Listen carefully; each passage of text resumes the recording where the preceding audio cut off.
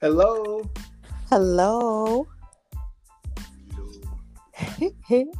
So today is November 1st, 2020, and this is the coronavirus update. Today we will be interviewing Auntie Lisa, and we'll be reading off stats and also interviewing Aria, who both of them tested positive for coronavirus and are quarantining at home. We'll be reading off stats, and there's a big election this Tuesday for the presidential election.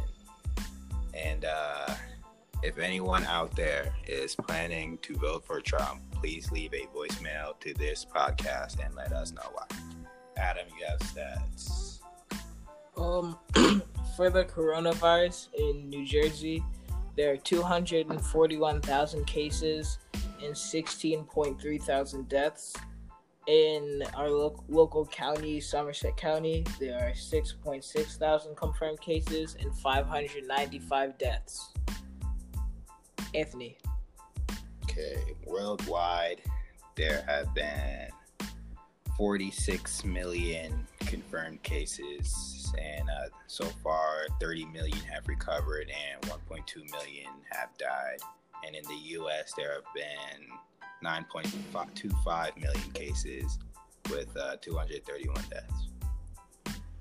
In the state of Illinois, there have been 417,000 confirmed cases. And Auntie Lisa is another one of them. That's true. And 10,000 deaths.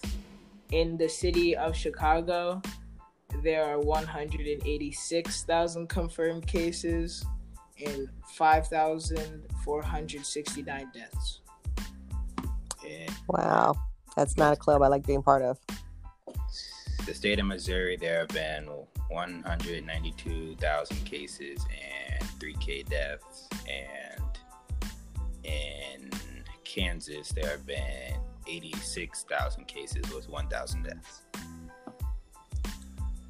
In the state of California, there have been 936,000 confirmed cases and 17.6 thousand deaths.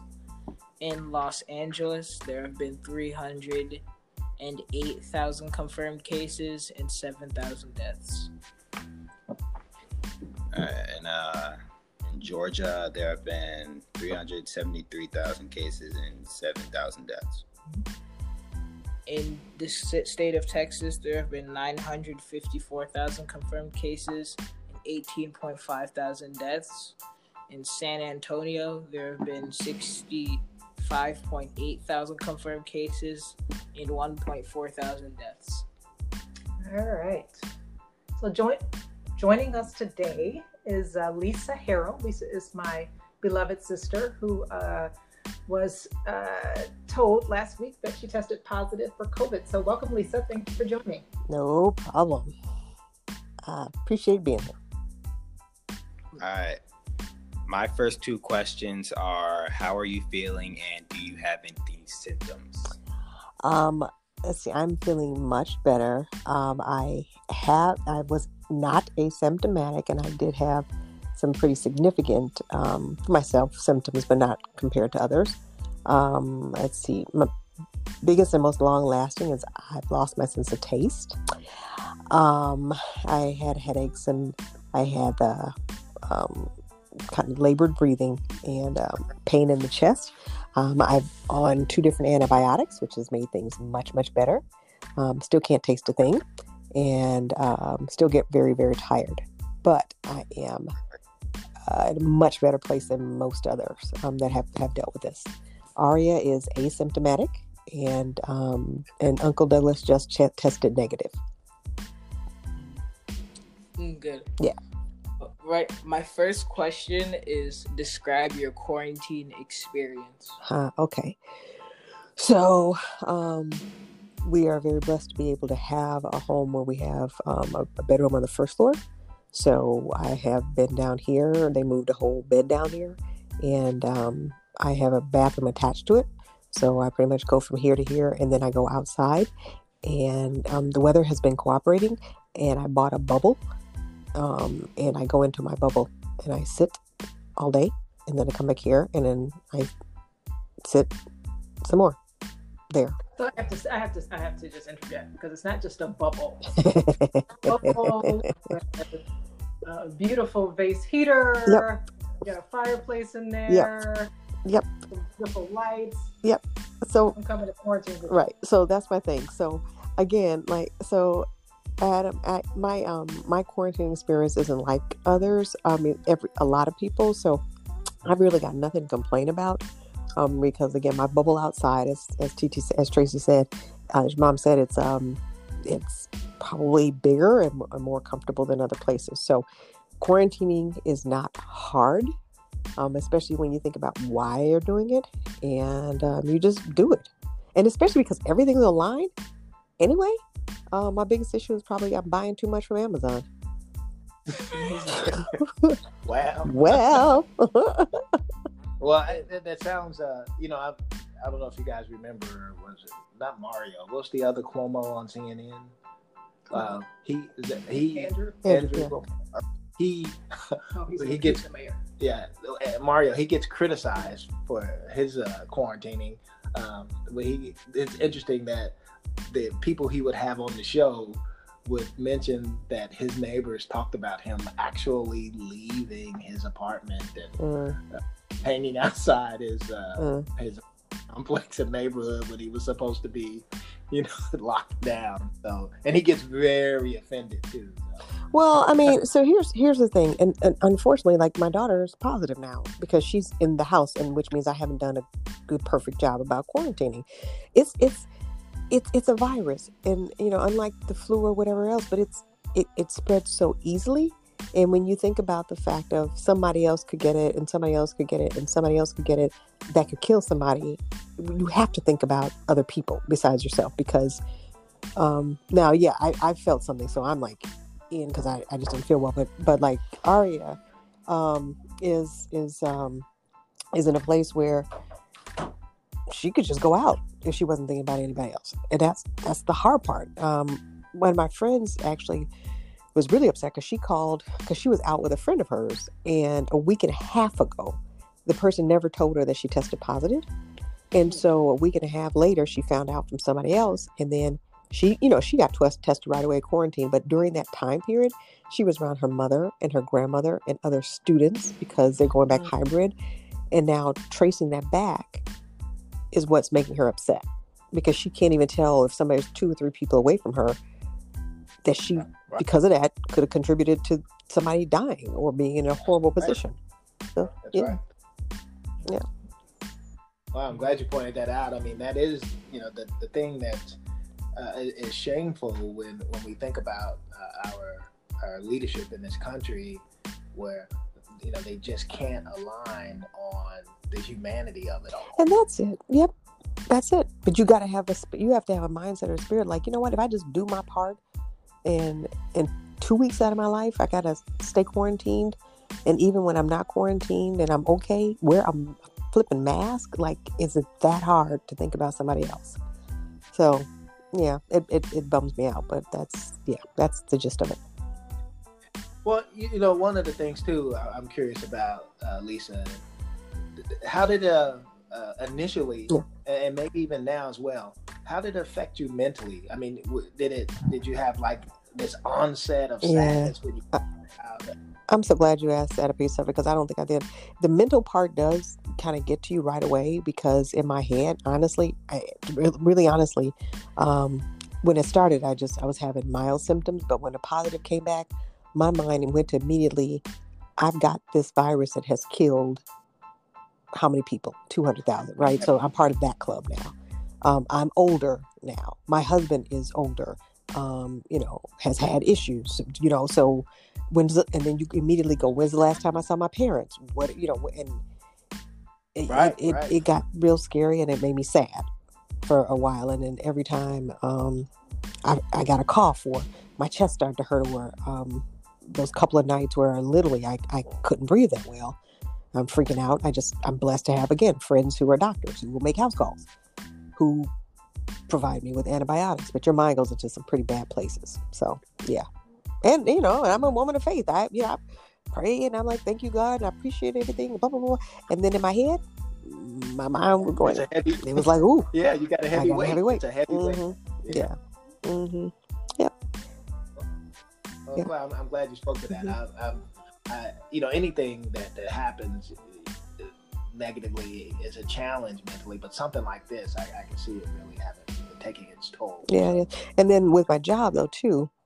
So I'm the head of HR for a company. So there's the example that I'm trying to set with our company, and still not, going to the sad place too. So I'm working, and I had to actually stop working where I was sending out emails because I didn't want to send this message that you could be not feeling well, and the expectation is that you're still pumping, right?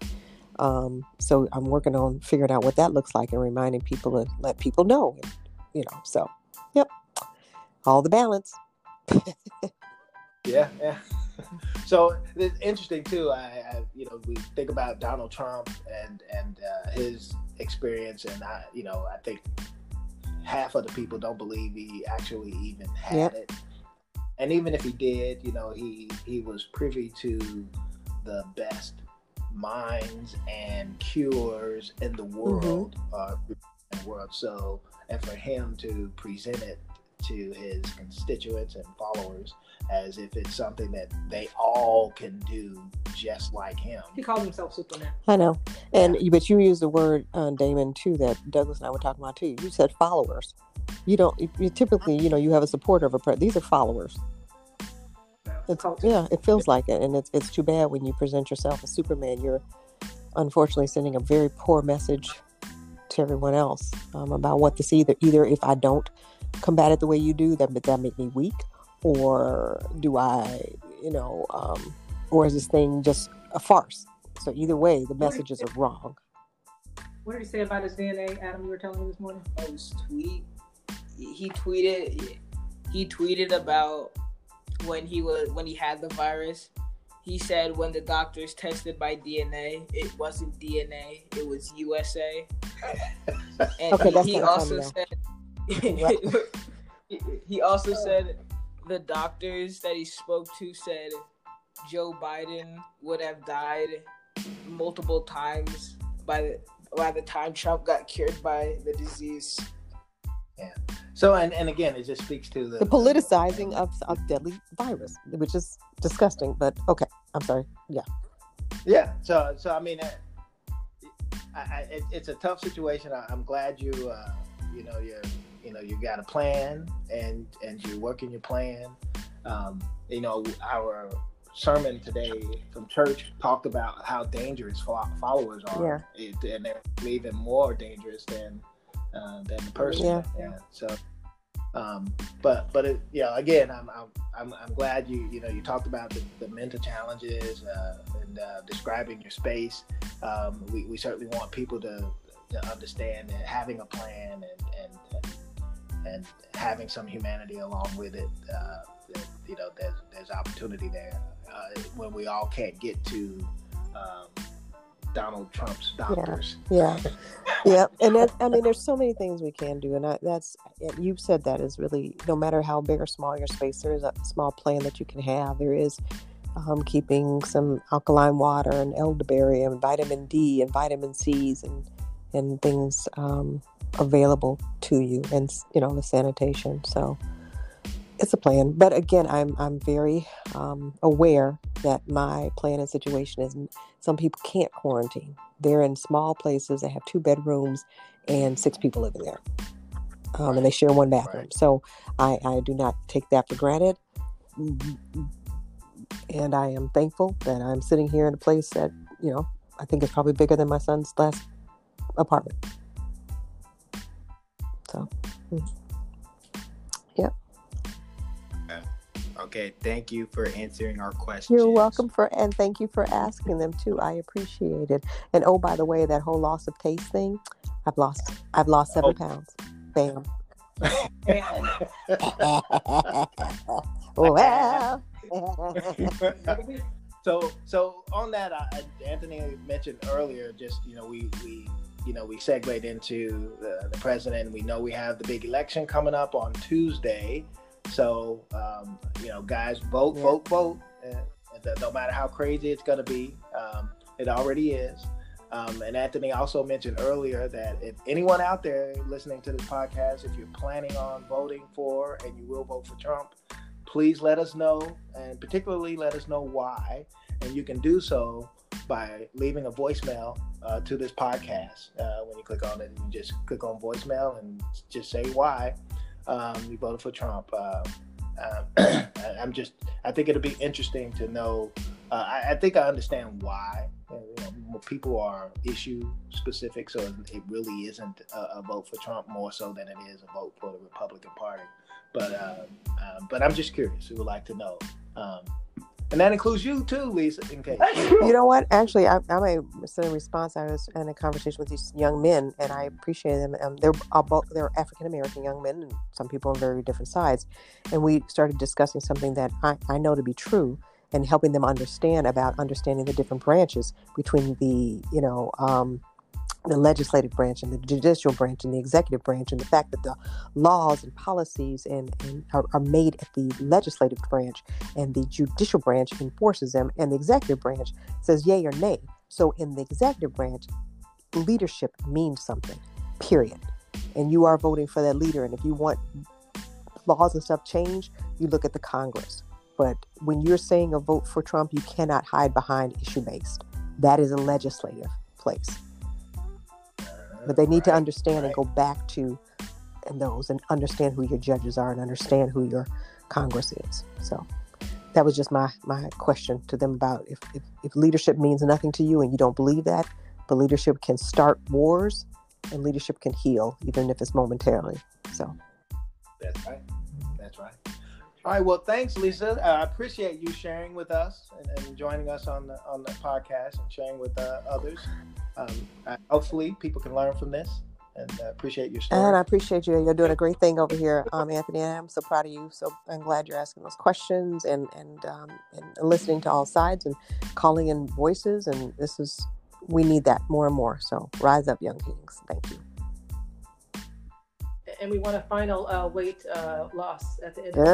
I'm saying it. It's taste bud. I'm like, I can't taste nothing. Give me all the nasty stuff. Yes. Okay. All right. So our prayers will be with you and Aria, speedy and complete recovery. Okay. Thank you. I'll talk to you later. All right. Thank you for joining. Bye bye. Bye bye. Bye bye.